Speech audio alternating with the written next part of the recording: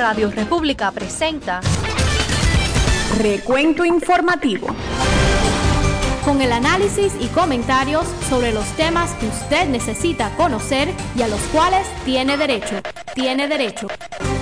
Recuento Informativo. Queridos amigos, saludos afectuosos, bienvenidos sean a esta entrega de Recuento Informativo, la revista noticiosa diaria de Radio República, la voz del Directorio Democrático Cubano. Desde los estudios les saludamos, el equipo integrado por el ingeniero Jorge Trilla en la producción general de Radio República, junto a las voces informativas de Yolanda Esteban y este servidor, Paul Sfeir.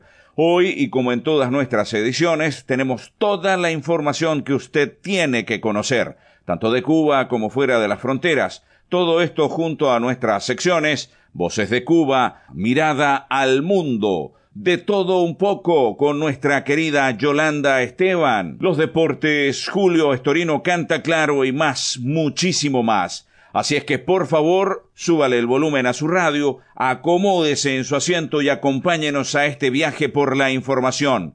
Yolanda Esteban nos presenta a continuación los titulares de este recuento informativo. Saludos queridos amigos, estos son los titulares del lunes 26 de febrero de 2024.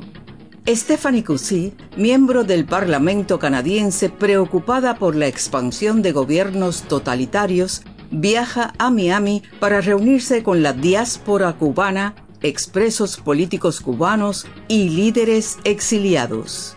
La Asamblea de la Resistencia Cubana emite un comunicado en memoria de los asesinatos de los 4 hermanos Al Rescate y Orlando Zapata Tamayo, cometidos por el régimen castrocomunista.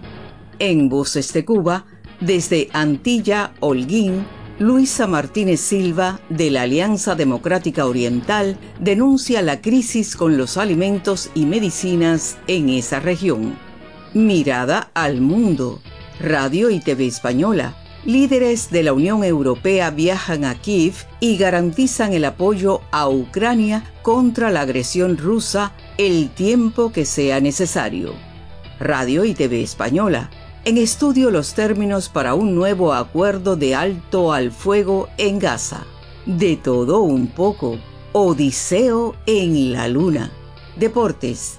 En el fútbol, Real Madrid derrota al Sevilla 1-0 con gol de Luka Modric. En el béisbol, el lanzador cubano Vladimir Gutiérrez firmó un contrato de Liga Menor con los Marlins de Miami. Amigos, quédense con Recuento Informativo, que enseguida regresa mi colega y amigo Paul Sfeir para ampliar estos titulares.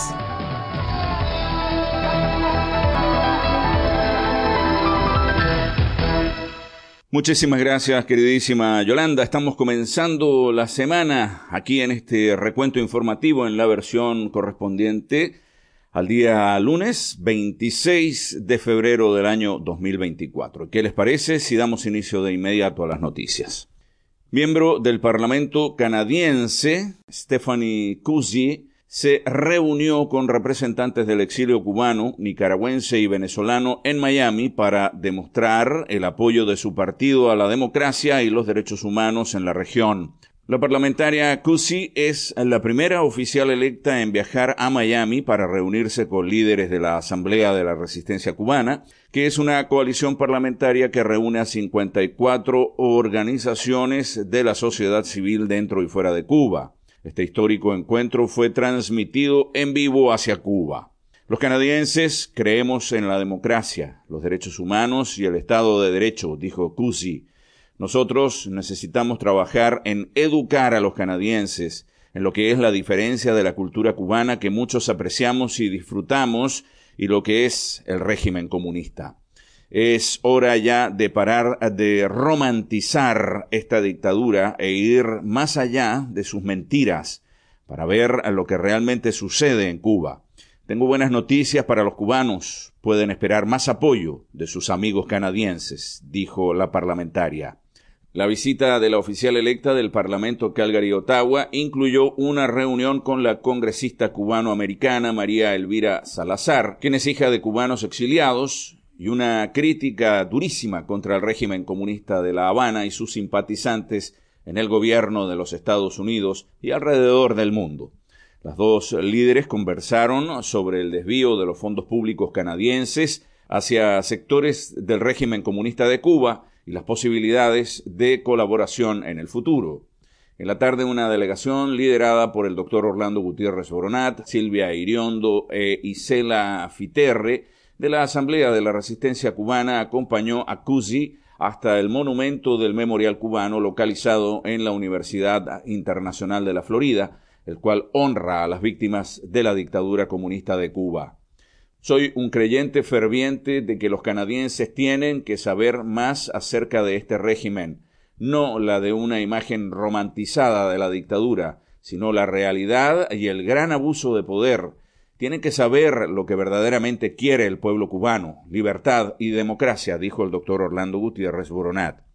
Cusi y su oficina organizaron esta misión a Miami como parte del esfuerzo para que los canadienses entiendan la gravedad de la situación en Cuba y vean lo que significa el incremento del autoritarismo entre los gobiernos con tendencia socialista en el mundo, incluyendo Canadá. La parlamentaria Cusi fue crítica sobre la presente política exterior del primer ministro de Canadá y se describió como una emisaria de esperanza para que los canadienses defiendan al pueblo cubano. Como ex diplomática del gobierno federal canadiense, Cusi sirvió como charge d'affaires en Argentina en el año 2006, encargada de negocios, como cónsul de Canadá en El Salvador entre 2006 y 2008 y cónsul de Canadá en Dallas, en Texas, entre 2010 y 2013. También sirvió como asesora política al honorable ministro Peter Kent durante su tiempo como ministro de Estado de Relaciones Exteriores para las Américas durante la administración de Harper en el año 2009. La visita de Cusi se da en una época en que las fuerzas antidemocráticas trabajan para expandirse en la región. Al mismo tiempo, más y más personas de todas las esferas a lo largo y ancho de países como Cuba se están poniendo de pie, demandando cambios. La Asamblea de la Resistencia Cubana y grupos similares han criticado continuamente la política que mantiene Canadá con estos regímenes de doble cara y cobardía. Aunque el gran interés del pueblo canadiense son los derechos universales y la libertad, el gobierno de Canadá ha fracasado ante las injusticias de los gobiernos de Nicaragua, Venezuela y Cuba, ciertamente. La Asamblea de la Resistencia Cubana, una organización parlamentaria compuesta por 54 organizaciones de la sociedad civil dentro y fuera de Cuba, ha aumentado su relación con los parlamentarios de Canadá y Europa con el propósito de advertir el uso de fondos públicos para financiar al régimen comunista de Cuba. La visita de Cusi marca un paso adelante en las relaciones de las fuerzas democráticas cubanas y el Parlamento canadiense. Vamos a irnos ahora a la pausa, pero en el segundo segmento de Noticias de Cuba les voy a ampliar un poquito más detalles sobre una reunión muy importante de esta parlamentaria canadiense con los presos políticos en el sur de la Florida. Vamos a la pausa, volvemos. Esta es Radio República, la voz del Directorio Democrático Cubano. Radio República, la voz del Directorio Democrático Cubano, los invita a escuchar su programación a través de la onda corta. Sintonícenos en la frecuencia de los 9.490 kHz de la banda de 31 metros, de lunes a domingo de 9 a 10 de la noche. Radio República, porque la victoria será nuestra.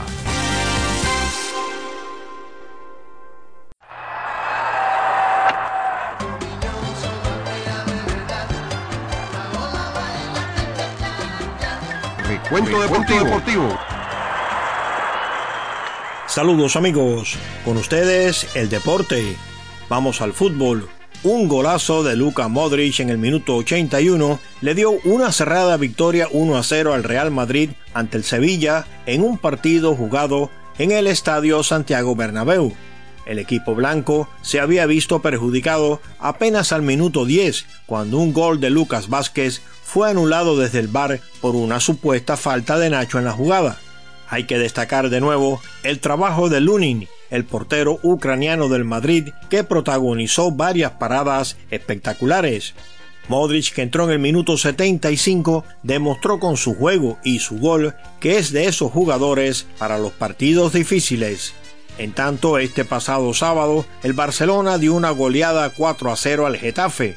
El brasileño Rafinha abrió el marcador a los 20 minutos, Joao Félix amplió la ventaja a los 53, Frenkie de Jong anotó el tercero al 61 y Fermín López cerró la feria de goles al 91. Una victoria fácil para el Barça, que parece renacer.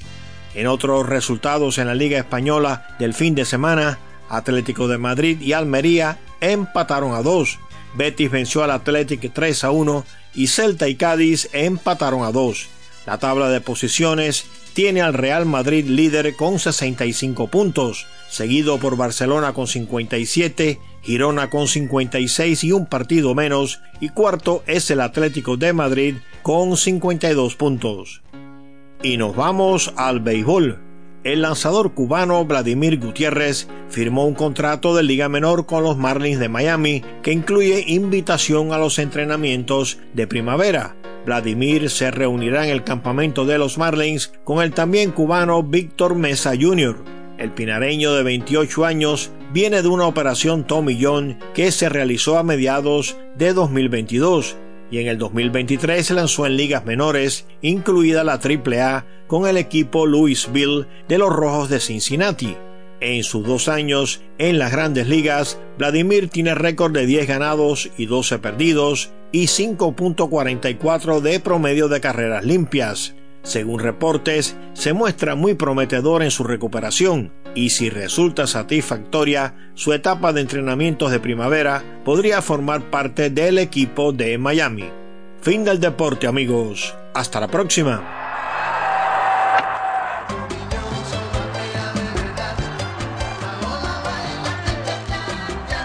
Recuento Deportivo.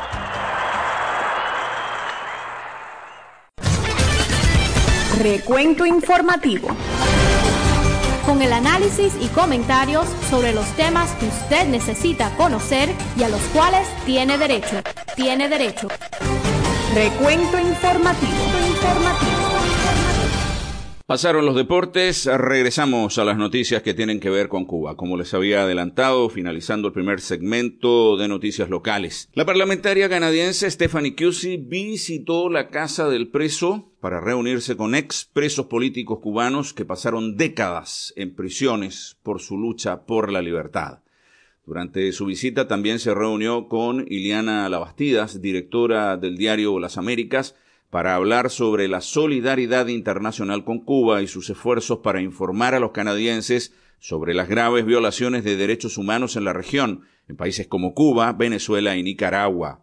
Los prisioneros políticos Ángel Pardo Mazorra, con 25 años de prisión, Ignacio Cuesta Valle, 29 años de presidio, Luis Zúñiga, 19 años, y Jorge Luis García Pérez, 17 años de prisión, compartieron sus experiencias durante el encarcelamiento en Cuba y pidieron el fin del financiamiento canadiense a los proyectos e instituciones de la dictadura comunista castrista. Cusey, quien ha sido una gran defensora de los derechos humanos en Cuba desde el Parlamento canadiense, aseguró a los exprisioneros políticos que los canadienses defenderán al pueblo cubano.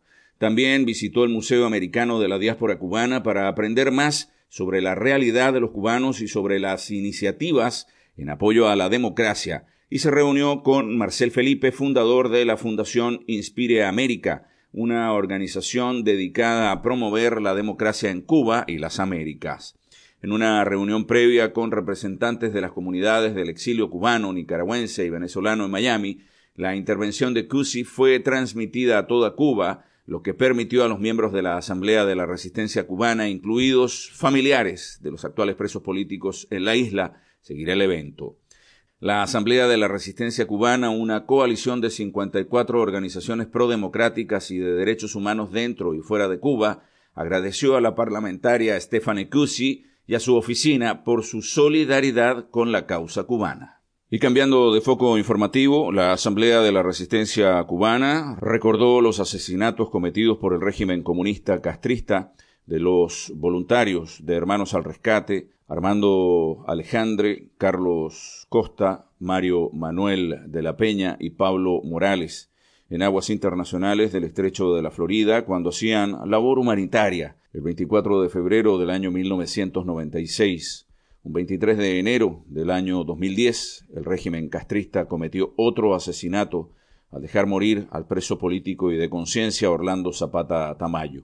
Los mártires de Hermanos al Rescate, Armando Alejandre, Carlos Costa, Mario Manuel de la Peña, ciudadanos de Estados Unidos, y Pablo Morales, residente en Miami, eran voluntarios de esta organización humanitaria que se dedicaban a salvar vidas de cubanos que huían desde la isla hacia los Estados Unidos por mar en búsqueda de la libertad. Los 4 fueron fríamente asesinados cuando sus avionetas civiles fueron derribadas en aguas internacionales del estrecho de la Florida por pilotos de la Fuerza Aérea de Cuba bajo órdenes de Fidel y de Raúl Castro. Orlando Zapata Tamayo era un prisionero político y de conciencia que desde que entró a la prisión fue torturado, golpeado y vejado por sus ideas. Era un humilde albañil que se integró a la resistencia cubana y por sus actividades cívicas por la libertad de Cuba estuvo primeramente arrestado en el año 2002 durante 3 meses. Inmediatamente después vuelve a ser arrestado en marzo de 2003 durante la Primavera Negra de Cuba. Cumplió prisión política hasta su muerte el 23 de febrero del año 2010 tras una larga huelga de hambre por negarse a vestir el uniforme de preso común y porque le confiscaron sus alimentos y libros al ingresar de castigo a la prisión Kilo 8 en Camagüey, donde autoridades de la prisión, los esbirros que custodian a los secuestrados por el régimen comunista, le tuvieron 18 días sin agua, que lo llevó a un deterioro de su salud y le provocó insuficiencia renal. La Asamblea de la Resistencia Cubana reclama que estos asesinatos cometidos en la masacre del 24 de febrero, hasta ahora impunes, sean juzgados como lo que son, crímenes de lesa humanidad, y se haga justicia a nuestros mártires cubanos, los voluntarios de Hermanos al Rescate, Armando Alejandre, Carlos Costa, Mario Manuel de la Peña, Pablo Morales, y al preso político y de conciencia Orlando Zapata Tamayo. Vamos a la pausa. Hay más recuento. Radio República, la voz de la amistad entre los cubanos. Es la voz de una Cuba libre. Recuento informativo. De inmediato les presentamos nuestras voces de Cuba. Mi nombre es Luisa Bárbara Martínez Silva, pertenezco a la Alianza Democrática Oriental, soy del municipio de Antilla, provincia de Holguín. La situación por aquí está pésima, ya que mira a qué fecha estamos del mes y todavía no han vendido nada de la canasta básica. Tenemos que estar comprando las cosas a un alto precio porque no hay nada. Y el salario también es pésimo. El medicamento también, por muy controlado que sea, que es por tarjetón, ya cuando uno va a la farmacia no lo han traído. Es decir, que aquí hasta los enfermos tenemos que estar tomando jugos de limones o de naranja agria para la presión, porque cuando vamos allí a la farmacia no hay medicamento. No sabemos qué ritmo esto va a coger porque ya esto no da más. Están escuchando Recuento Informativo, su revista de noticias y comentarios aquí en Radio República. Noticias internacionales en Mirada al Mundo. Una mirada al mundo. La presidenta de la Comisión Europea, Ursula von der Leyen, está hoy en Ucrania junto a otros líderes europeos. La primera ministra italiana, también está el jefe de gobierno belga o el primer ministro de Canadá. Han ido a Kiev para mostrar su apoyo al país. Pero la guerra se estanca. En estos 2 años más de 10.500 civiles han muerto, hay casi 19.000 heridos. Es lo que calcula Naciones Unidas y advierte de que las cifras reales pueden ser mucho peores. Vamos en directo a Kiev. Veamos Víctor García Herrero, que hoy Zelensky no está solo en este aniversario. La presidenta de la Comisión Europea y los primeros ministros de Italia, de Canadá y de Bélgica, como decíais, han estado hoy en Kiev prestando apoyo público y simbólico a Zelensky. El presidente de Ucrania los ha llevado a Gostomel, el lugar donde desembarcaron las tropas aerotransportadas rusas en los primeros instantes de la guerra y que conquistaron, pero luego fueron rechazadas por las fuerzas ucranianas.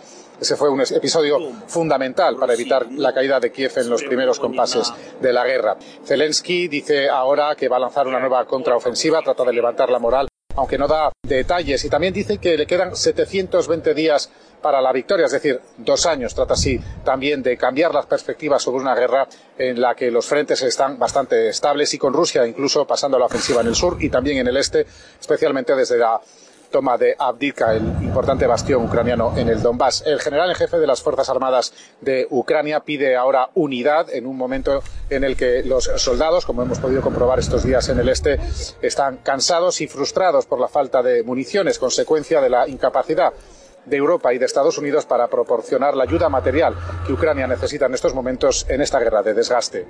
Ya en el centro de Kiev, los líderes europeos y el primer ministro canadiense han rendido homenaje a los soldados caídos en combate. El secretario general de la OTAN también ha pedido que nadie se desanime y ha calificado la situación del conflicto como extremadamente grave, admitiendo que la guerra sigue siendo complicada en el campo de batalla y hay preocupación por la escasez de armas. Representantes de Israel y de Hamás ya se encuentran en Qatar para retomar esas conversaciones de cara a un acuerdo de alto el fuego, un acuerdo que estaría más cerca, según apuntan medios locales y fuentes diplomáticas. En estos momentos, sobre la mesa hay un plan de tregua de 6 semanas que contemplaría la liberación, al menos en una primera fase, de unos 30 rehenes, a cambio de la excarcelación por parte de Israel de 200 o 300 presos palestinos cuyos nombres habrían sido ya aprobados por Israel. Hamás, que ponía como condición para aceptar una tregua la retirada de las tropas israelíes, podría haber rebajado sus exigencias. Entre tanto, la guerra sigue su curso imparable, con más de 100 muertos cada día de media. Una guerra que comenzó después de los ataques de Hamás del pasado 7 de octubre, en los que hubo más de 1.100 muertos, ataques de los que ahora hemos conocido más detalles. Una mirada al mundo. Recibimos a nuestra queridísima Yolanda Esteban y su De Todo Un Poco.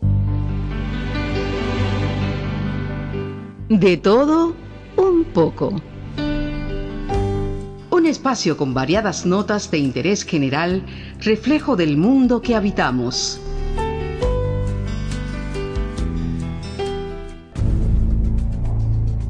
Odiseo en la Luna.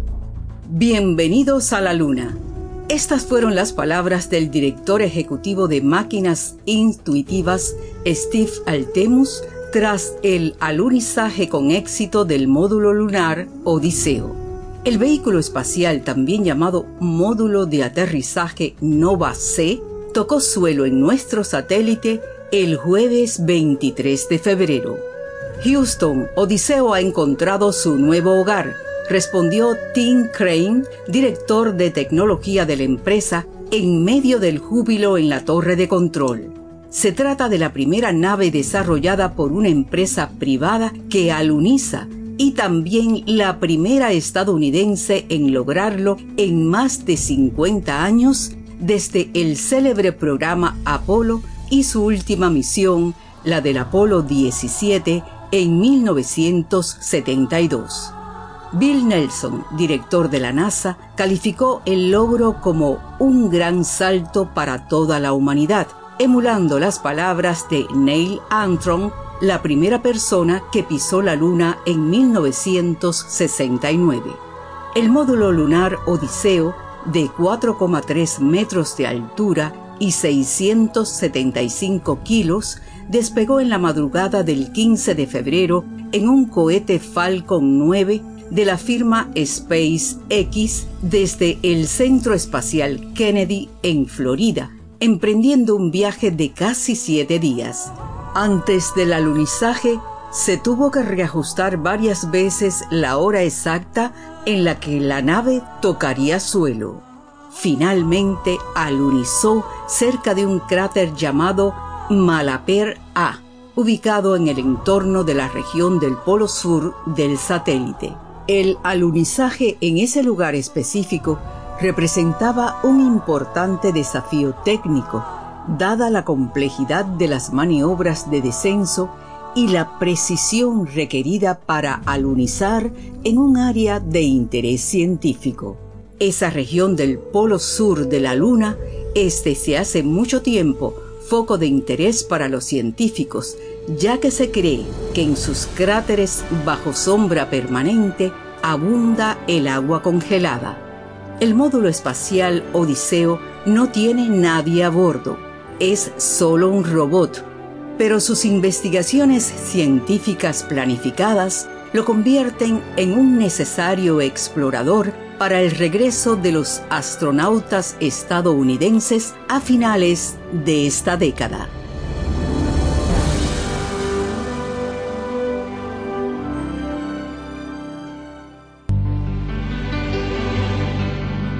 Hasta aquí, amigos, de todo un poco.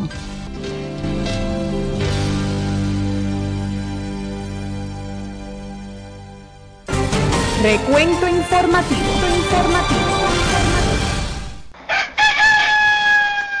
Y ahora en Radio República, Canta Claro, un comentario de Julio Storino. He esperado pacientemente el paso de varios días para al comentar contigo sobre este tema, poderlo hacer sobre terreno firme, pensando que a estas alturas tendríamos informaciones más claras que las que en realidad tenemos. Estoy hablando del trágico caso de Landy Rodríguez y Acel Herrera, los dos médicos cubanos que fueron secuestrados en abril de 2019 en una zona fronteriza entre Kenia y Somalia, de los cuales se reportó hace 10 o 15 días que habrían perecido víctimas de un bombardeo en medio del conflicto armado que sacude a esa región africana. Información que todavía está envuelta en un manto de dudas. Antes de escribir este comentario, revisé la prensa oficialista de la isla y solamente encontré 2 o 3 notas al respecto, envueltas entre un montón de otras noticias.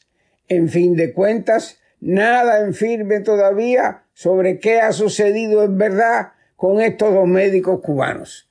Y lo más destacado de este caso es la escasa resonancia que la dictadura le ha dado desde que ocurrió el secuestro, hace casi 5 años hasta ahora, cuando en realidad no se sabe a ciencia cierta si los dos galenos viven aún o si, como han dicho algunas fuentes, han perecido los dos. El silencio y la pasividad, además de la escasa cobertura que los voceros del castrato han dado a este caso, se queda muy por debajo del histérico estruendo de los medios de propaganda del régimen cuando, por ejemplo, los casos de Lian González y de los 5 espías, por citar solamente 2 ejemplos.